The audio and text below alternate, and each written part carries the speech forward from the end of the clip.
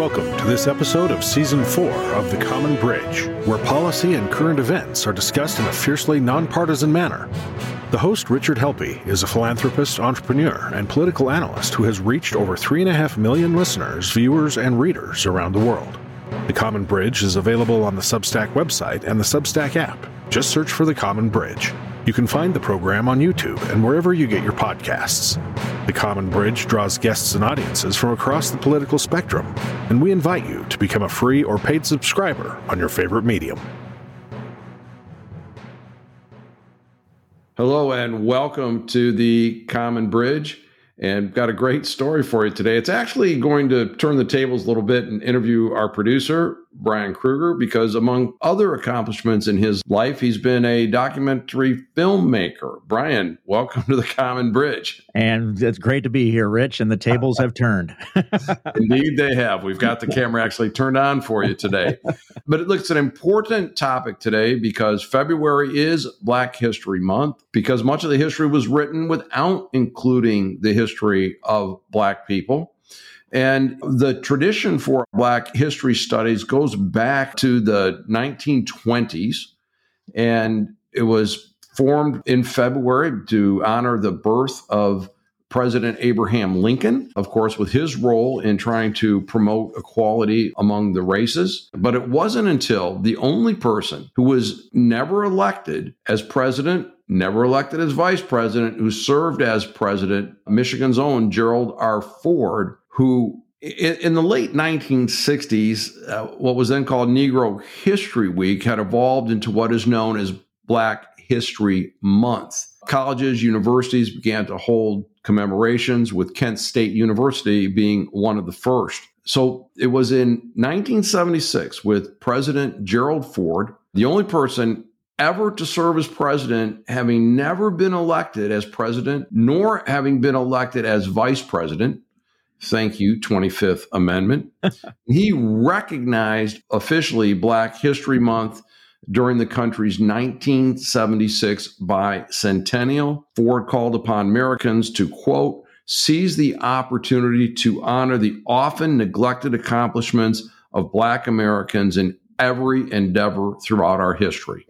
And of course, this was codified just a few years later by President Ronald Reagan. So Gerald Ford served as president from August 9th, 1974 to January 20th, 1977. Probably when you read about Gerald Ford, you hear about the pardon of Richard Nixon, which arguably cost Gerald Ford the re-election or the actual election. But Ford was one of those guys that seemed to honor country first versus political party versus his own personal ambition, something that we could use a little bit more of these days. But what was Gerald Ford's motivation for such ardent support of Black History Month? Goes back to 1934, and we've got Brian here to tell you about it. Brian, you made a documentary about this. What's it called? It's called Black and Blue, the story of Gerald Ford, Willis Ward, and the 1934 Michigan-Georgia Tech football game. It's a long title, but we had to get it all in there because it really explains what it was and what the story is about. So Willis Ward, tell us about him. So let me recap how that goes. So Willis Ward was a world-class in high school at Detroit Northwestern High School, was a world-class track athlete. He had set indoor track records for the distance running and short running, but also hurdles, high hurdles, low hurdles. He was an incredible athlete, and he was being groomed and being scouted by Dartmouth College to play football, because Dartmouth College was one of the very rare instances where colleges would allow a Black player to play. It wasn't very common back then. So he was going to go to Dartmouth. He was also being really scouted by the University of Michigan, who had an athletic director who was not very favorable of having Black football players. He had Black athletes, but they were on the track team, and they were kind of, moved over to that. Who was that? That was Fielding H. Yost, legendary coach and athletic director Fielding H. Yost. And Yost made it very clear that there were not going to be any Black players on his football team. And in fact, Michigan hadn't had a Black player on their team since the late 1800s, before Yost showed up. So there was a precedent here that was going back some 40 years. But Willis Ward made quite a splash in the Detroit area and then nationwide. And the coach of Michigan football at the time was a guy named Harry Kipke, who was a star for the University of Michigan as an athlete as well. And he'd been the coach of the football team for a couple of years, and Michigan was good. They were undefeated national champions in 1932 and 1933. And Ward was there at that time, but prior to that, Michigan had just built their brand new stadium. There's a lot of excitement on campus, and they were building those championship teams. So Harry Kipke knew of Willis Ward, and he lobbied not Fielding Yost. He lobbied some of the board members at the University of Michigan and said, hey, can I recruit this guy? Let's get this guy in. You guys deal with Yost. I'm going to bring in Willis Ward. And that's where the quote unquote fun started. And over in Grand Rapids, on the other side of the state, was a very good athlete by the name of Jerry Ford, who enrolled at the University of Michigan, ultimately became an All-American player for the Wolverines.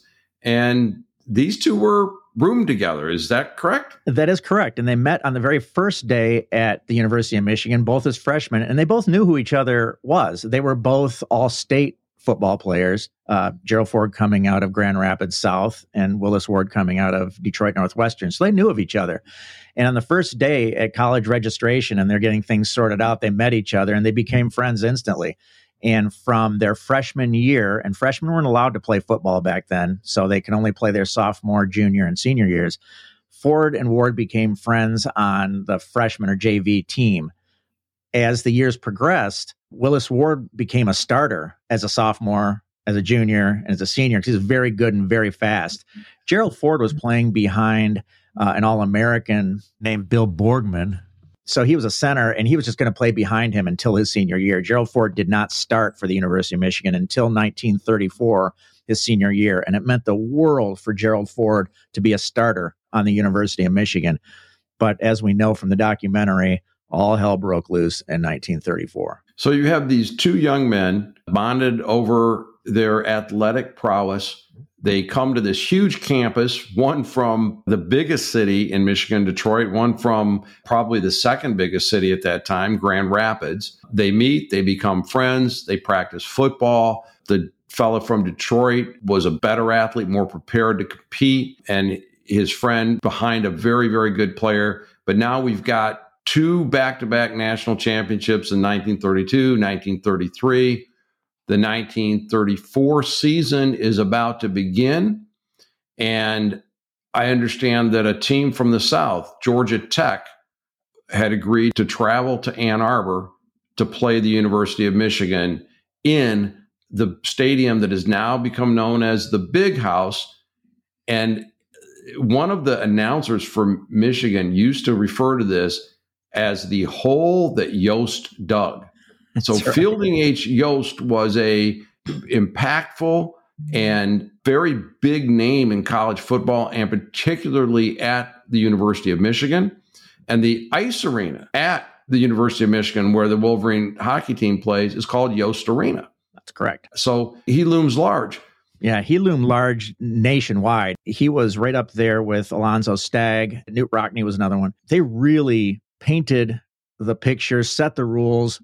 They really set forth what college football even is to this day. Fielding Yost was a huge, huge influencer in college football. So everybody kind of looked to Yost for, hey, what do we do next? So this becomes very interesting.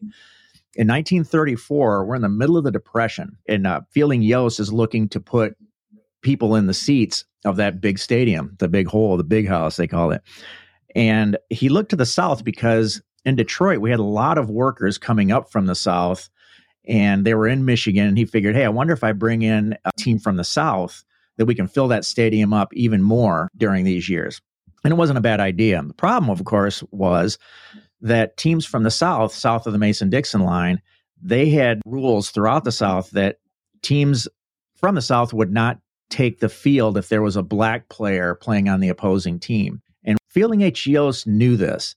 And early in 1934, Fielding H. Yost was down to Georgia Tech. He had a connection with his brother-in-law who knew the athletic director, Alexander, at Georgia Tech, and they became friends. And he went down there. Yost went down to talk to the football team and say, hey, you guys, you got a good program going here, and if you'd like, we'd like to have you come up to play in Michigan. And they loved that.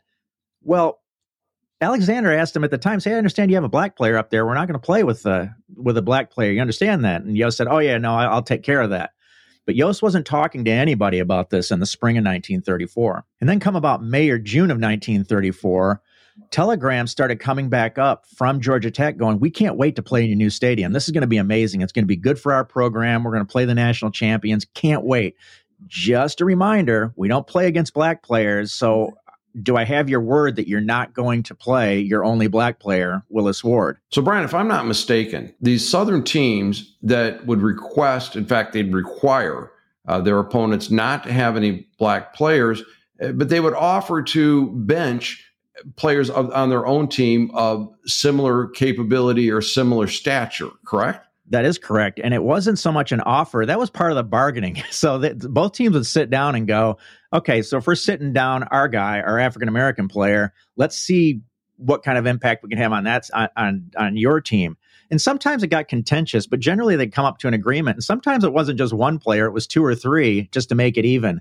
And Georgia Tech, had offered, and Michigan accepted the person, a guy named Hoot Gibson, was the person who was going to be benched for Georgia Tech should they end up playing this game. Hoot Gibson was quoted later in life in the 1960s and early 70s that he still hadn't forgiven Georgia Tech University for benching him for a black guy. Still had that racism in him all the way to the end of his days. But well, you think about the roots of the racism too. I think it's important for people to understand what was Fielding Yost's family like, and particularly the close connection with the Confederacy. That's right. Fielding Yost, of course, comes out of the South, West Virginia, and his father was a surgeon for General Lee for the Confederate Army in the Civil War. So it's not like, not that this is acceptable at all, but as you said, it does kind of lay the groundwork for where Fielding Yost is coming from. To him, it's much more of a, oh, sure, yeah, we'll bench our black guy, no problem, because that's just the way he was. And it was an unspoken thing at the University of Michigan. Everybody just looked the other way. And plus, during the time of Jim Crow, it wasn't shocking that was going on. Look, there were some schools in the Big Ten. Ohio State was one. I think Minnesota might have been. They had a black player as well. But other than that, there weren't very many around for the exact same reason. So it gets to be one of those things, if you're judging the man today for what the feelings were back then, it's probably not quite a fair judgment. And similarly, it also gives rise to the connection between the philosophy of the Confederacy and protests today, or flying the Confederate flag and such, that there is a direct link there, and it should enrage people. Mm-hmm. So now we're back to 1934. And as far as Fielding Yost is concerned, Georgia Tech's going to come up, bench their player Hoot Gibson. Michigan's going to keep Willis Ward out of the game, and everything's fine. But then a young man named Gerald Ford got wind of this. What happened? Well, we'll take it back in the summer. So what's happening is word starts to get out that this game's going to be played. And then reporters, national reporters from the sports magazines in New York, from Time Magazine, they start calling the University of Michigan going, hey, looks like Georgia Tech's coming up to play you guys. We see a problem. and Yost's response to that was to have no response. He refused to answer, and he said, I don't know if that's true or not. We'll have to see what happens. Well, Yost knew exactly what was going to happen with that. Georgia Tech knew from a telegram that we have in the documentary that he's all set. They're going to play Michigan. Michigan's going to bench their African-American player. Well, when in the summer it started leaking out, the football team started going, wait a minute. So what's going to happen? And the buzz within the locker room was Yost is going to bench Willis Ward. Now, Willis Ward was not only a friend, he was well-liked within the team, but his roommate on the road, 20-year-old kid by the name of Gerald Ford, said this. And keep in mind, Gerald Ford hadn't started for the University of Michigan any of his eligible years. This was the year he was going to start. And he was a captain too, right? Captain. Ford was captain, yeah. Yep. And he said, look, if they bench you, I'm not going to play. And it's what he told Ward. And he even wrote a note back to his dad and said, should I quit the team? And he even went to Kipke and said, if you bench him, I quit. Well, now we have something going on. Now the student body is starting to get involved. And there starts to be protests on campus when the students come back in August. So we're getting, closer to the game. And it gets so bad that they start taking sides, right? And back then, the fraternities were very much hey, Georgia Tech is our guest. We need to bring him up here. We'll bench Ward. we just got to let this go. They're our guests. We need to, we need to agree with what they're asking. And of course, the rest of the university was going crazy on it. But this became national news. It was in the New York Times and it was in Time Magazine. It became a huge deal that Yost thought would just go away. So Michigan starts the 1934 season after being undefeated national champions in 32 and 33. They start out the season in 1934 going 0-3. And now it's really starting to get crazy. The team is really affected by it. Everybody's affected by it. But officially, before Georgia Tech comes up, the week before they come up, there's still no decision on whether or not they're going to play this game, because the University of Michigan students say, look, cancel the game. Just cancel it all the way up until then. Of course, Yost has no intentions of doing this. He's just not saying anything. And then when they get down to the game, the night before the game, they have a big meeting with Georgia Tech, with the University of Michigan board members and such. And they said, look, we're going to bench Ward and we're going to play this game. And not only did they say that, they made sure that Ward wasn't at the game at all. Ward wanted to be on the sidelines rooting his team on. But they said, no, you can't be in the stadium at all, so you're going to have to listen to the game on the radio. Actually, first they said, go down to Ohio State, and why don't you drive down to Columbus and scout that team. He said, I don't want to do that. So he just listened to it on the radio. But he was banned from his own stadium that day as well. And Yost, knowing that there was going to be problems and protests, he hired the Pinkerton Guards to come up. There was a rule made that they're going to control the rioting, but they're not going to use tear gas if the rioters get on the field. It was that wound up. Well, it's like the parallels today in terms of seeking justice and the preemptive strikes. I mean, it almost like we're not getting any better. But let's talk just a minute about the game and then Willis Ward and Gerald Ford post. And of course, this is all in the documentary called Black and Blue. Mm-hmm. And Brian, how can somebody view Black and Blue? How do they get a hold of this documentary? I think you can find it on Amazon, the DVD out there. I think that's probably it. Yeah, I think it's streamable. You can stream it off of Amazon as well. Or you can go to stunt3.com and we can send you one as well. Or you can write to the show and we'll make sure you get a streaming link. How's that? Yeah. Or write us at editor at theCommonBridge at substack.com and we'll send you one as well. So the game played, and apparently Gerald Ford played the game of his life. He did. They decided to play the game. The game started out really, really rough. The guys on the Georgia Tech team were not at all happy about all of the controversy, and they let Michigan even know about it.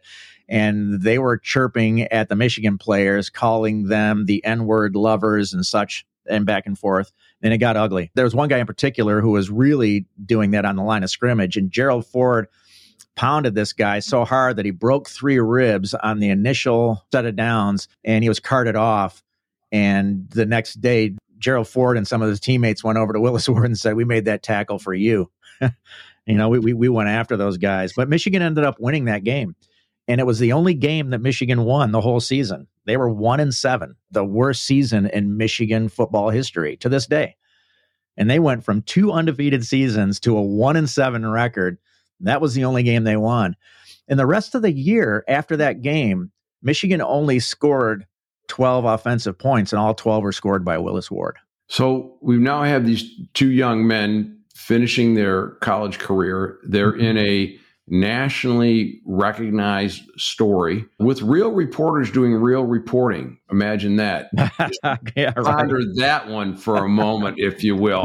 There's a documentary, Rich. Yeah, imagine how the story would be covered today. You know what? Nothing to see here versus this is the end of the world, okay, depending on where you tuned in. So I think people understand Gerald Ford's path. He began working hard, literally door to door, running for the United States Congress. He was a able representative, continually reelected. When Spiro Agnew resigned and then Richard Nixon resigned, the 25th Amendment carried Gerald Ford into the Oval Office. And Gerald Ford, with his lifelong friend and his love for justice and his admiration for Willis Ward, said, we're going to help change the country. That's right. But what happened to Willis Ward after college? Okay, so Willis Ward's story becomes very interesting. The football season ends in 1934. In the spring of 1935, Ward, remember, is a world-class track athlete. He's on the track team. And he's the only guy in the country to beat Jesse Owens. And so Jesse Owens and Willis Ward become friends as well. But in the spring in Ann Arbor, Jesse Owens sets, I believe, 4 world records at the University of Michigan at Fisher Field, where Michigan used to play football before the big house was built. But it was a great day. Willis Ward couldn't compete that day because he had a torn muscle, but they became great friends. Willis Ward talked about that, that it was an amazing day to watch, but also held in his back pocket that he had beaten Jesse Owens. But a month after that, Willis Ward went to the Olympic trials because he wanted to qualify for the 1936 Olympics, which of course were the infamous Olympics in Berlin, hosted by Adolf Hitler. Willis Ward qualified for the team as a decathlete, and that's all the events. And he was the top ranked Olympian for 1936, going to Berlin, and he decided not to. And his quote was, "I didn't want to be Jim Crowed like I was in Ann Arbor." In Berlin by Adolf Hitler. And we all remember what Jesse Owens ended up doing at that. It's a sad commentary on so many fronts. But it shows you what a principled man Willis Ward was. That's right. So in the summer of 1935, after Willis Ward decides, he's not going to go to the Olympics and such, he goes to work for Henry Ford.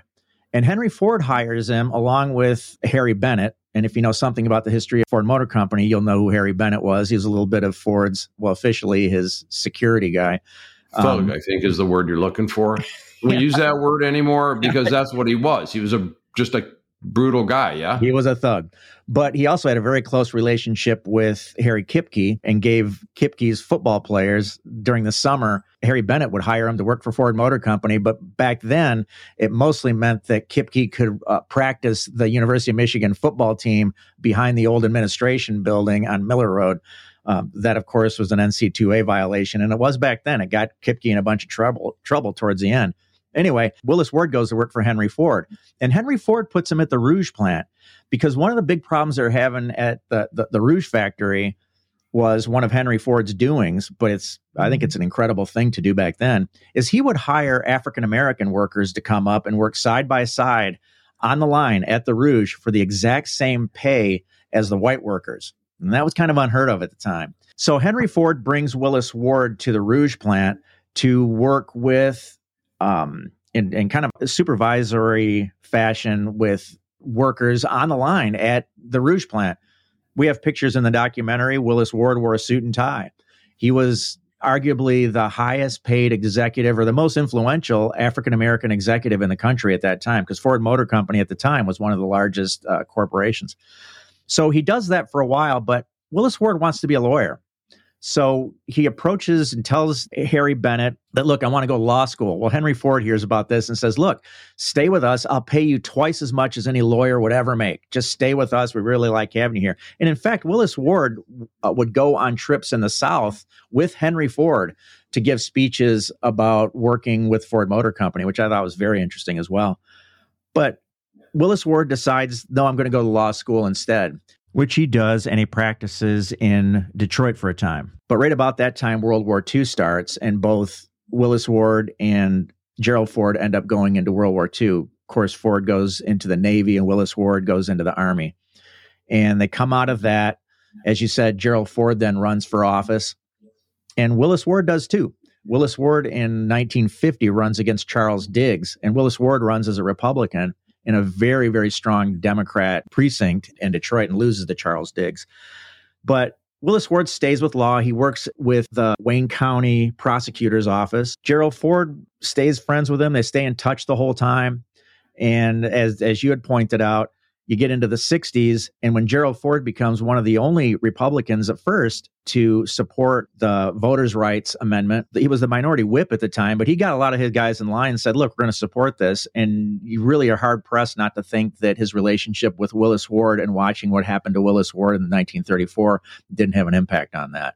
So it's, their lives stayed commingled together all the way through when Willis Ward passed away in 1981 and all the way up until when Gerald Ford passed away. And that even starts to connect after that. Before we jump on to that, didn't he become a probate judge? He was, and he was the first African-American probate judge in Wayne County. And he oversaw the final settlement of the Dodge will, the Dodge brothers' will that goes all the way back to 1921. Fascinating career. So Willis Ward goes on to a very distinguished career in industry with Ford Motor Company. By the way, Gerald Ford has no connection at all to the Ford Motor Company. It's just happenstance. That's right. Nothing, no family relationship or anything at all. Gerald Ford's real last name is not Ford at all. He was a stepson. So he was adopted by his stepfather. Yes, that's right. And so Willis Ward has a distinguished career. He becomes a judge. They remain friends throughout Willis's life. Mm-hmm. And Gerald Ford, when he has the opportunity, does this for Black History Month. I think it's a great testimony to the awful things that Willis Ward, arguably immensely talented man. I think this is a testimony to the certifiably extraordinary man that Willis Ward was. Absolutely.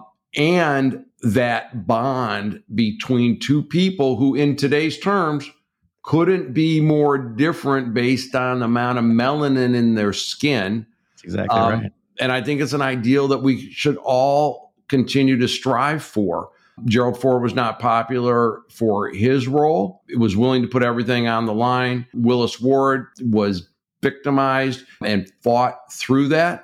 And we have this great story in the documentary called Black and Blue. It's about, 45-minute story, Brian? It runs about an hour. We had to cut it for PBS, so it's actually exactly 56 minutes, 54 seconds. Well, again, we'll put up instructions on how to get to the product. Did Gerald Ford ever mention Willis Ward after leaving the presidency? No, he did on the Larry King show. And we have a funny aside from that. When we were making the documentary, we asked the same question, Rich. We said, is there anything out there where Gerald Ford talks about the Willis Ward instance? And on live TV, we didn't know of any until Steve Ford, Gerald Ford's son, called and said, hey, I do remember one. We were on the Larry King show together. I was with him and he brought it up. And you can get a clip of that. So I went to CNN and got the clip. And it was going to cost us, and we're documentary filmmakers, so, go with us on this. It was going to cost us about $28,000 to license that piece of film, to which Steve Ford told me, he said, hey, Brian, don't worry about that. My dad and Larry King were great friends, so let me handle that. And a couple days later, Steve Ford called me again and said, well, it turns out that my dad and Larry King weren't that great of friends. So It was a $27,000 for him. No, 28. No. You're not. Yeah. You're not that close. The Gerald Ford Foundation, which I think Steve Ford was the president at the time, covered that cost for us for the film, which was great. But the other time that Gerald Ford wrote about that was in the New York Times during the University of Michigan's Battle of Affirmative Action back, I can't remember the year it was now, but he wrote an op-ed piece for the New York Times and said, I think that the affirmative action law might be a good thing, and here's why. And he told the story of Willis Ward then. And those are the only two we can think of that really ever happened. And then President Bush mentioned it, and this is how we heard of the story. President Bush mentioned the Willis Ward story at Gerald Ford's funeral when he was eulogizing the former president. That's when the story really came out again, and we looked into it and made the documentary. Well, it's a great story, and as we all mark Black History Month, there's a lot to learn. It's a sad chapter in our history, and it's also inspiring. We are on our way, God willing, toward a more perfect union. And Brian, I applaud you and your other documentary makers to bring this story to the fore. And Brian, as you've been side by side with me on all of the Common Bridge episodes, is there anything that we didn't cover today that perhaps we should have? Thanks, Rich. There is one more story I'd like to tell before we wrap this up. After Ford passed away, there was a movement from the Republicans in Lansing, Michigan, that wanted to put a statue of Ford in Statuary Hall in Washington, D.C. For those of you who don't know, every state in the Union gets two statues in Statuary Hall in the Capitol. And Michigan's are Lewis Cass and Zachariah Chandler. And Zachariah Chandler was an abolitionist hero from Detroit during the Civil War. So in order to get a statue of Gerald Ford put in the Capitol, they were going to have to take either Lewis Cass or Zachariah Chandler down. They're going to keep Cass because he was a governor. Anyway, so there was a movement afoot in Lansing, and they couldn't really get enough support from both Democrats and Republicans at the time. The Democrats in Detroit said, look, what has Gerald Ford ever done for civil rights? And they took a vote and they voted it down. But after they voted it down, after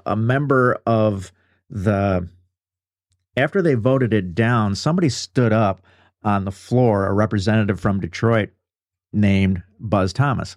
And Buzz Thomas told the story. He said, hey, let me tell you something about Gerald Ford, and told the story about Gerald Ford and Willis Ward. And after he was done telling that story, they took another vote, and they weren't losing anymore. They got all the votes from Detroit. They got all the votes from the Republicans and the Democrats. And together, in a bipartisan effort, they put a statue of Gerald Ford in the Capitol. But what was really cool about that is Gerald Ford is not in Statuary Hall where all the other statues are. He's actually in the Capitol Rotunda, because they figured the importance of that presidency, how he got there, was such that it needed to be in the Capitol Rotunda. It's really quite amazing, and if you ever get to visit there, you really should look for the Gerald Ford statue. It's great. Well, it's a wonderful story. I again recommend the movie Black and Blue. The story of the 1934 Michigan-Georgia Tech football game, Willis Ward, Gerald Ford. Hope everybody takes some time to get a little more education during this Black History Month. And so with our special guest and our producer, Mr. Brian Kruger, this is Rich Helppie signing off on The Common Bridge. Thanks for joining us on The Common Bridge. Subscribe to The Common Bridge on Substack.com. or use their Substack app, where you can find more interviews, columns, videos, and nonpartisan discussions of the day. Just search for The Common Bridge. You can also find The Common Bridge on Mission Control Radio on your Radio Garden app.